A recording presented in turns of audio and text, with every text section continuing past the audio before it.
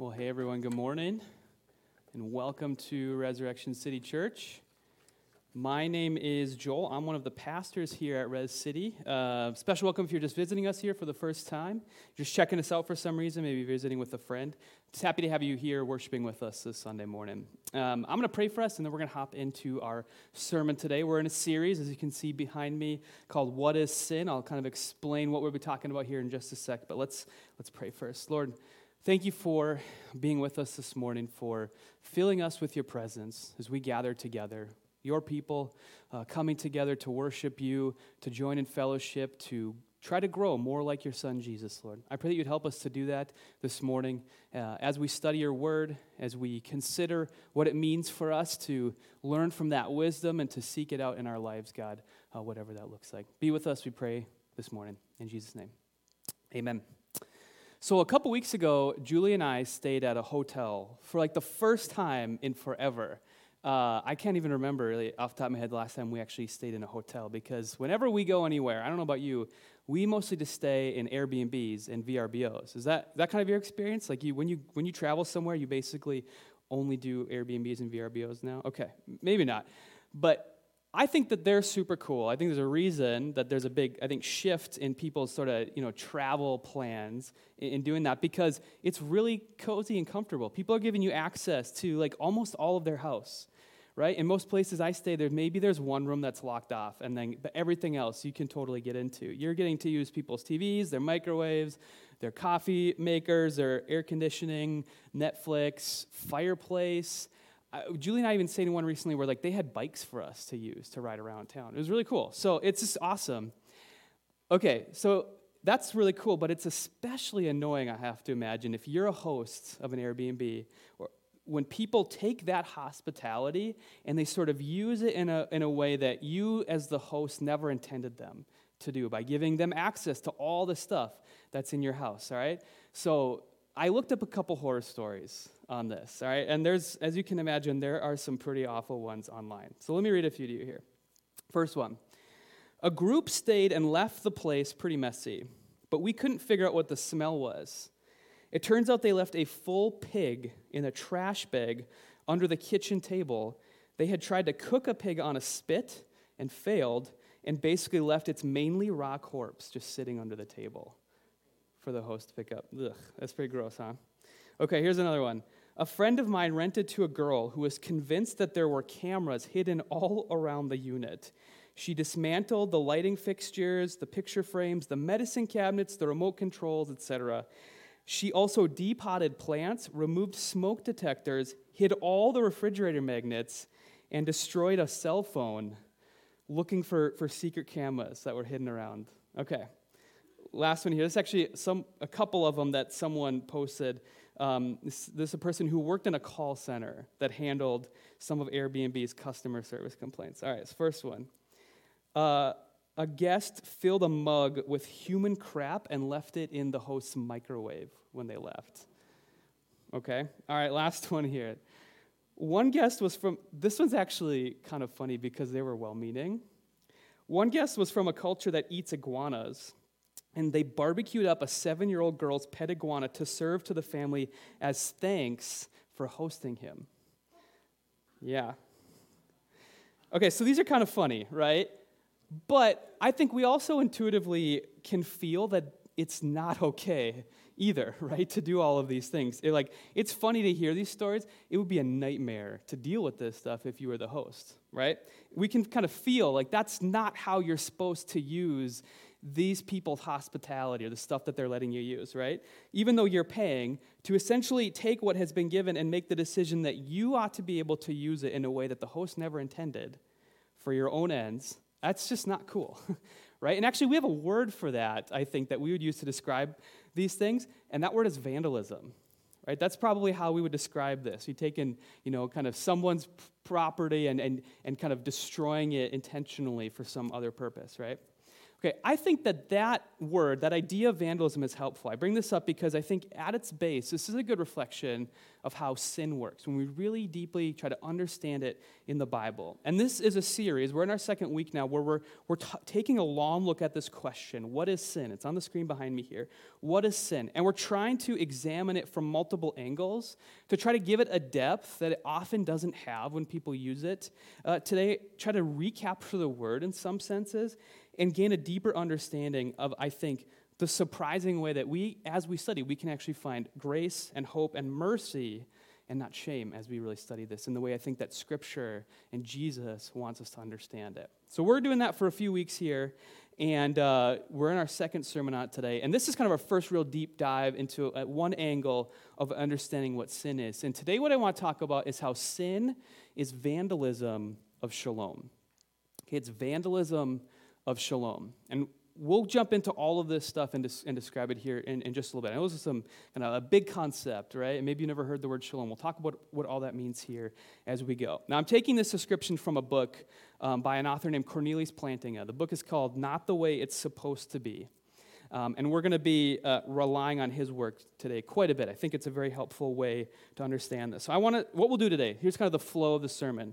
I want us to explain biblically what this means and get us to reflect on how we contribute to that, but also how we're affected by it, how we ourselves have maybe been vandalized because of sin, and to end on God's response to that, to turn us from vandals into saints. That's God's response to vandalism of his shalom, is to turn us from vandals into saints. All right, so to understand this phrase, let's get into it, and let's go all the way back to the very beginning, to the start of the Bible into the creation account. So let's go Genesis 1. I'm going to read through verses 1 to 5 here. In the beginning, God created the heavens and the earth. The earth was formless and empty, and darkness covered the deep waters.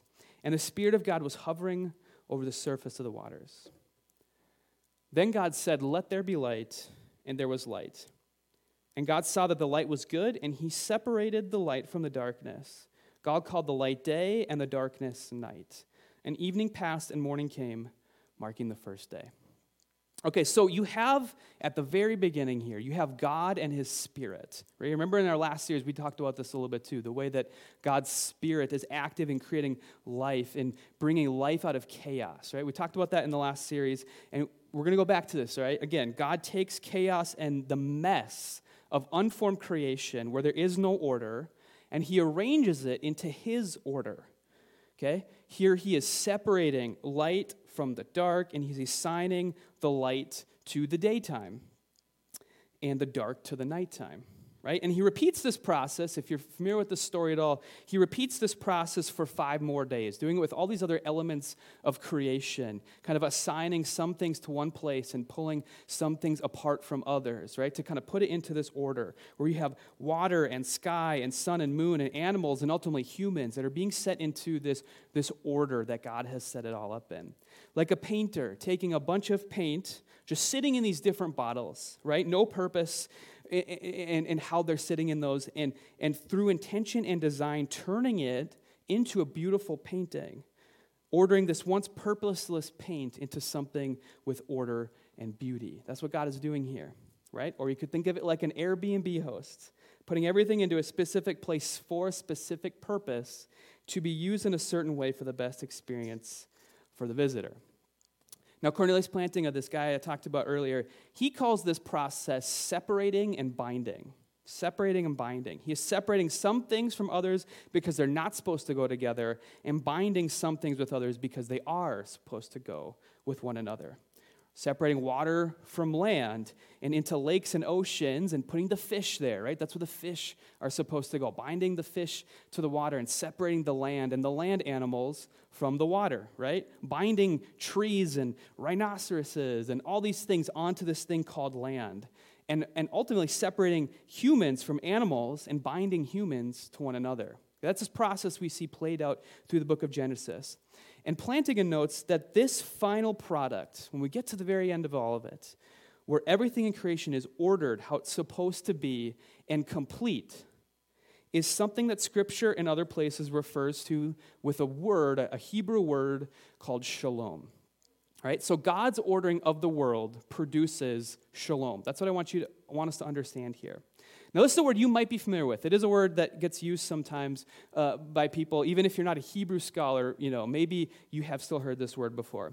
What it means is it means something like peace. That's often how it gets translated in English, where things harmonize together like they're supposed to. They're complete and they're whole, where the conditions for real flourishing are in place. Everything is in tune with everything else. Like an Airbnb, where the microwave is used for food, not human crap. Where a little girl's pet iguana stays a pet and is not used for food. Where the guests have trust with the Airbnb owner, right? There's a peace, there's a harmony between the guest and the owner, so they don't feel like they have to distrust the owner so much that they're scrambling to look for hidden cameras all throughout the place, right? That sort of order and harmony kind of helps us understand what I think shalom looks like. When we and the world are in harmony as God designed, we are in shalom. We are in shalom. It's the condition that God set the world up in from the start to have this shalom so that there can be flourishing and wholeness and delight. This is how it's all supposed to be designed to work. But if you're familiar with the story at all from here, you know that that's not how things stayed. Right? You have Adam and Eve, these first humans that God creates, and with some help from a talking snake with legs, who we'll talk about here a little bit later on in this series, they begin to distrust God and his shalom, and they decide to rearrange things a little bit more into a way that is in their liking.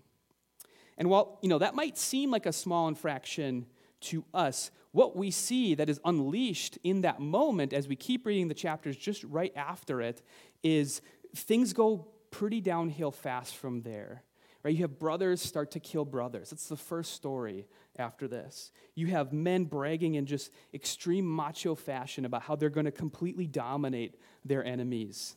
You have humans dabbling with forces that are beyond them for even greater evil. And then finally, you get to the flood, where everything has become so disordered that the land and the sea are no longer separated. They actually come back together again.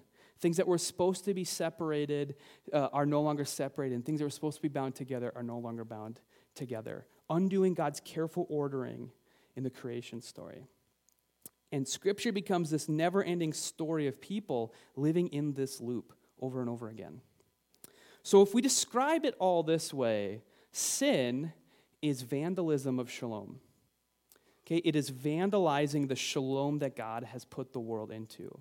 It is separating things that are supposed to be bound together and binding together things that are supposed to be separated. Right? It's our attempt to play God, to rearrange the elements of creation in a way that God never intended in an effort to create our own shalom.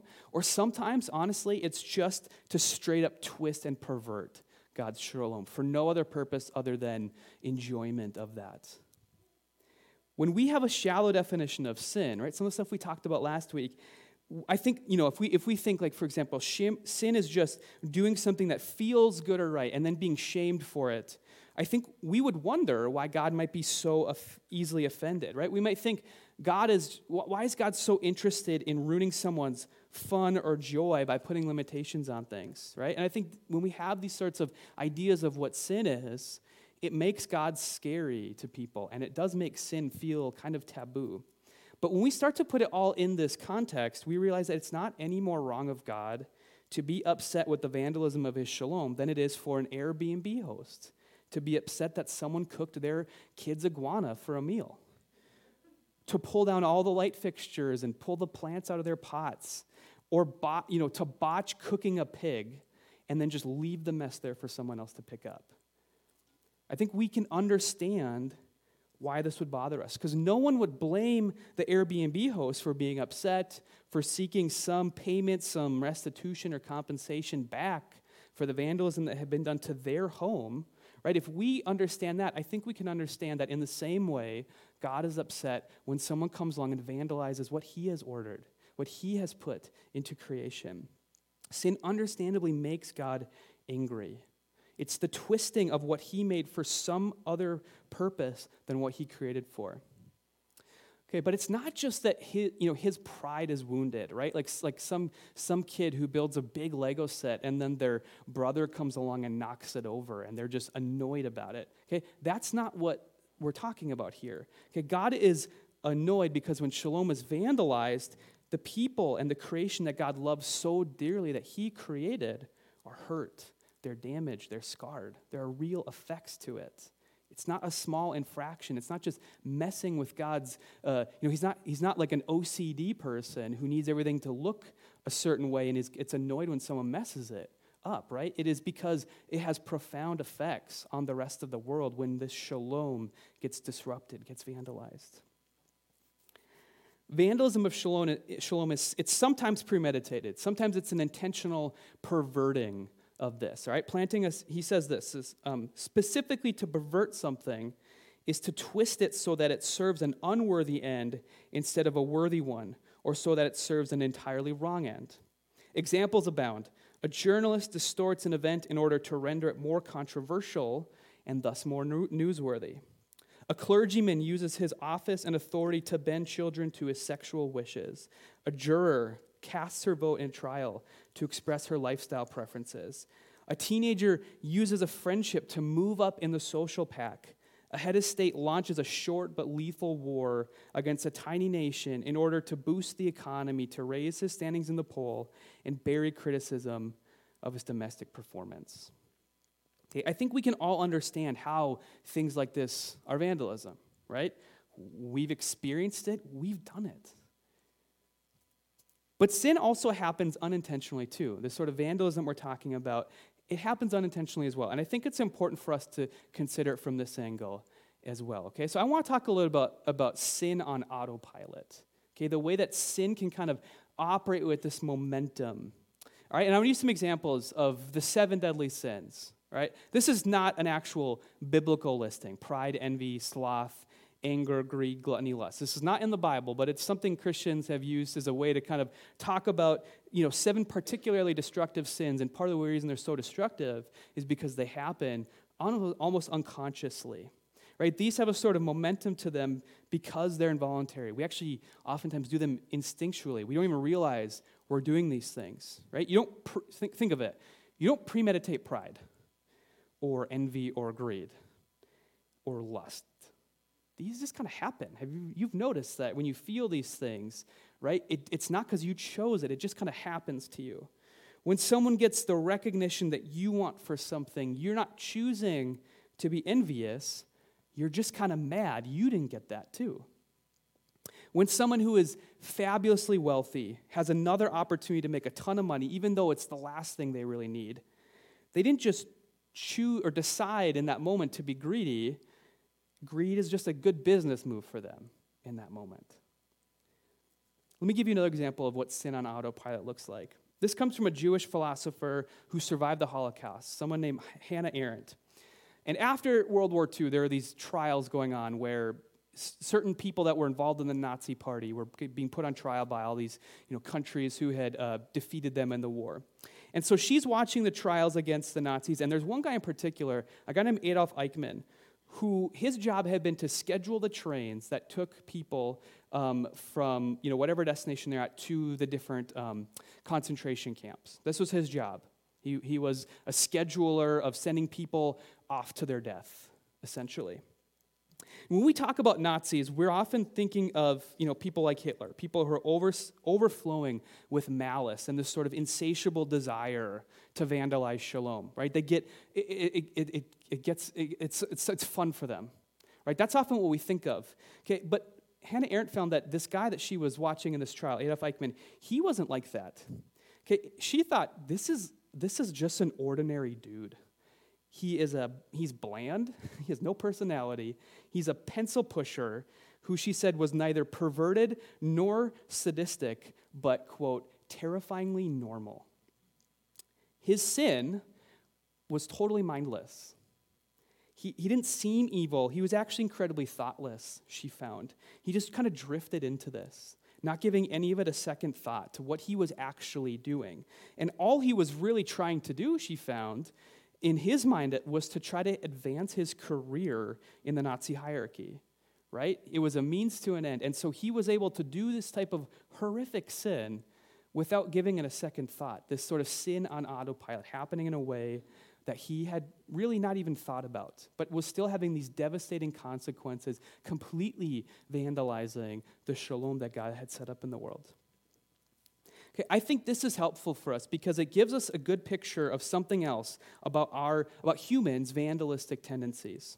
All right, and that this is, when we do sin, it's for the intent of boomeranging back toward the self in some way.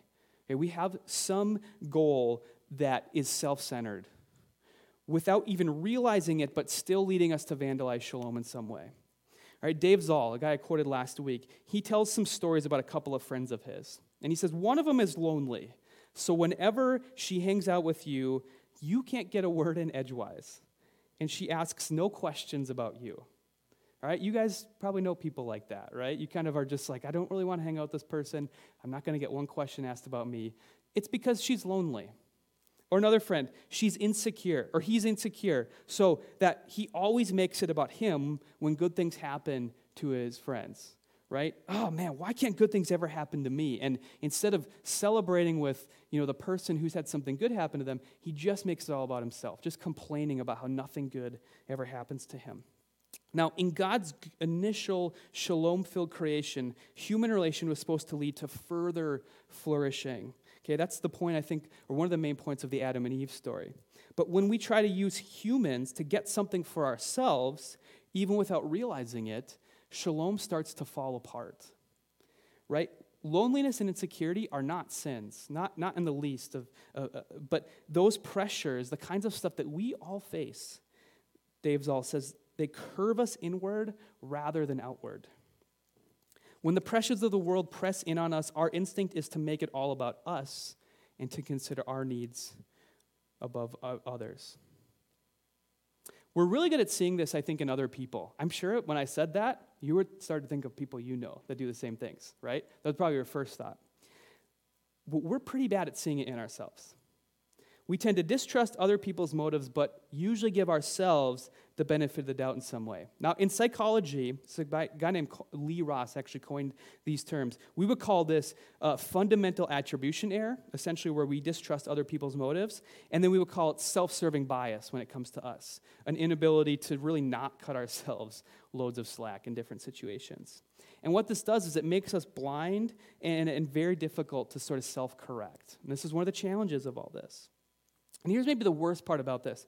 Our self-centeredness can even corrupt the good stuff that we do, right? And I think this is especially dangerous in an age that we all live in that is so focused on appearances, right? With the internet and the social media, we're very aware of and oftentimes scared of how our actions will be perceived by people around us, right? And that absolutely influences the stuff that we do. It's this very self-serving motive, okay? Think about how easy it is for you to do something that's genuinely good, okay? By all objective measures, the thing that you did was a very good thing. But you find that when you really think about why you did it, you were doing it for the moral superiority that you would feel that when you get from others, their thanks, their gratitude, they're just kind of looking at you and thinking, you're so great, right? The sense of self-righteousness that would be pulsing through your veins after you do it. Right? You spend a night volunteering at a food kitchen. You spend an hour one morning helping a neighbor get their car unplowed out of the snow. You give your spouse a really long and thorough back massage, and you don't even ask for one back. And then what happens, right? Whoever helped you says, thank you so much. You're just great. I wish more people were like you. And as the dopamine rushes into your brain, you are already feeling like a god amongst mortals, and you smile as they confirm to you that you are, and you think, yeah, I am better than most people, aren't I? Right? Think of how good that feels, okay? Now, that doesn't mean humans are incapable of truly selfless, loving actions, right, that are in harmony with God's shalom. I don't believe that, whether we're talking about believers or non-believers. I really do think we're capable of doing that. But even when we do something that is out of true love, deep down, what is going to motivate us to do it again down the road? Is it the genuine opportunity to help someone else? Or is it chasing a comment when the last hit of the righteousness drug runs out? Okay? I would say, even if I'm being charitable here, even often in our best moments, there's probably some mixture within us of those two things. I think the problem with this is that we learn to do good, not because we're trying to genuinely sustain God's shalom, but because it gets us some attention or makes us feel good in some way. Okay, so we're using this good deed to get something ultimately from somebody else. So that really, we don't even necessarily care if our actions are really building shalom or if they're vandalizing it. Really, we're getting our reward. We're just in it for ourselves in some way. And that motivation means our future action will be to whatever gets us attention and whatever makes us feel good, even if it is something that maybe down the road does vandalize shalom in some way. But what boomerangs back to us, the thing we're often looking for, is rarely in the long run the self-gratification that I think we hoped for. Okay, eventually, it all implodes on itself. Julie's going to talk a little bit more about this next week, about the kind of corrosive effects, the corruptive tendencies of sin on our world and in us. But just think about stuff we've already talked about here. Outrageous pride, we see this all the time. It leads people to career-killing, fatal mistakes, right? Things that ruin their career for the rest of their life. Constant envy with all your friends' successes is going to lead someone to have no more friends to be envious of eventually. Someone's desperation for compliments will be noticed and it will make their good work come off as disingenuous and forced. And so that people can tell that they're being used. And now this person is forever going to be seen as someone who's just doing it for fake reasons. So the thing that they're looking for, they're never going to get that because no one trusts them anymore. They lose what they're seeking. Okay, the bill comes due in this life or the next. And all of this, I think, unfortunately, means that God's shalom is vandalized over and over and over again, where even real hurt can lead to sin, and then that sin leads to more hurt.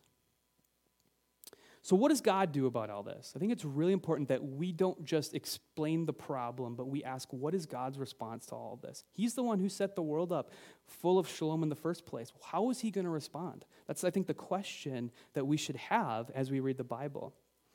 God's plan to respond to vandalism, I don't think it starts top down in the way that we would envision it might, right? Something like passing legislation or jailing the bad guys or just mobilizing a group of people to shame everybody else. Okay? God's approach is a bottom-up one, to turn people from vandals into saints and to believe that that will have an effect of restoring shalom in his world. Okay, let's look at Romans 5, 1-2. Paul says, "Therefore, since we have been made right in God's sight by faith, we have peace." Okay, now Paul's writing in Greek. He's not writing in Hebrew. The Old Testament's in Hebrew. The New Testament is in Greek. But this is the Greek equivalent of the word shalom right here. Okay? We have peace with God because of what Jesus Christ our Lord has done for us. Because of our faith, Christ has brought us into this place of undeserved privilege where we now stand, and we confidently and joyfully look forward to sharing God's glory. So here's what Paul's saying here. If you read the whole book of Romans, he kind of unpacks this whole long argument where he says the first thing you have to do to change someone from a vandal to a saint isn't to destroy them with shame. Okay, I think that can be our response so many times when we see someone vandalizing shalom in some way, is to make them feel the shame that they should feel from recognizing what's going on. Okay, but God's response is not to start there with us. It's actually to forgive them, to make shalom with them, to free them from shame and guilt, and to give them the opportunity for a different destiny.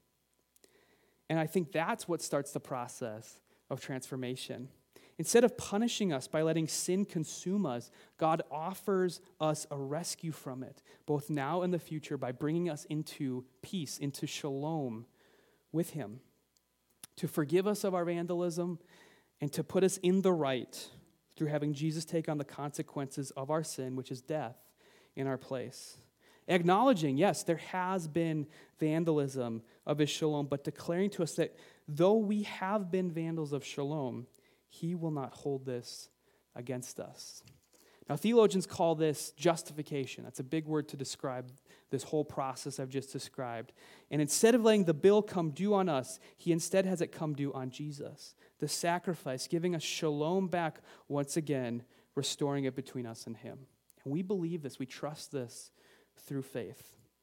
It gives us a new identity, one that is exempt from the consequence of death. Now, vandalism of shalom, it's a way of saying that sin brings disorder to God's world. That's how we've been primarily talking about it here.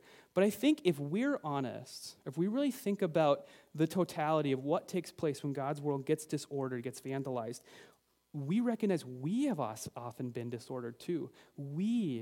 Our own hearts have been vandalized as well. There is no shalom within us because of the effects of sin and vandalism on us. Things that are inside of us that are supposed to be bound together have been separated, and things that have supposed to be separated within us have been bound together, and it creates this disruption within us as well that is a mirror of what's gone on in God's world. We talked a lot last week about this sort of chain reaction that sin has, right? It's not just that there's just vandalism of shalom out there in the world.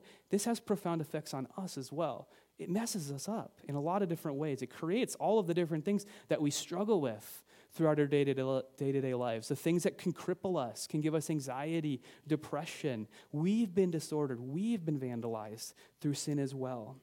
We're hurting from it. We're scarred from that. And we've known no other way to respond but to vandalize ourselves. It's all we know, really. But God takes us, disordered as we are from our own sinning and the ways we've been abused and vandalized and hurt, and he brings shalom and peace to our hearts through Jesus, restoring us back to God, despite the fact that we've contributed to it.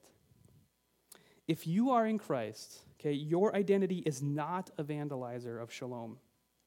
It is a recipient of God's shalom through Jesus.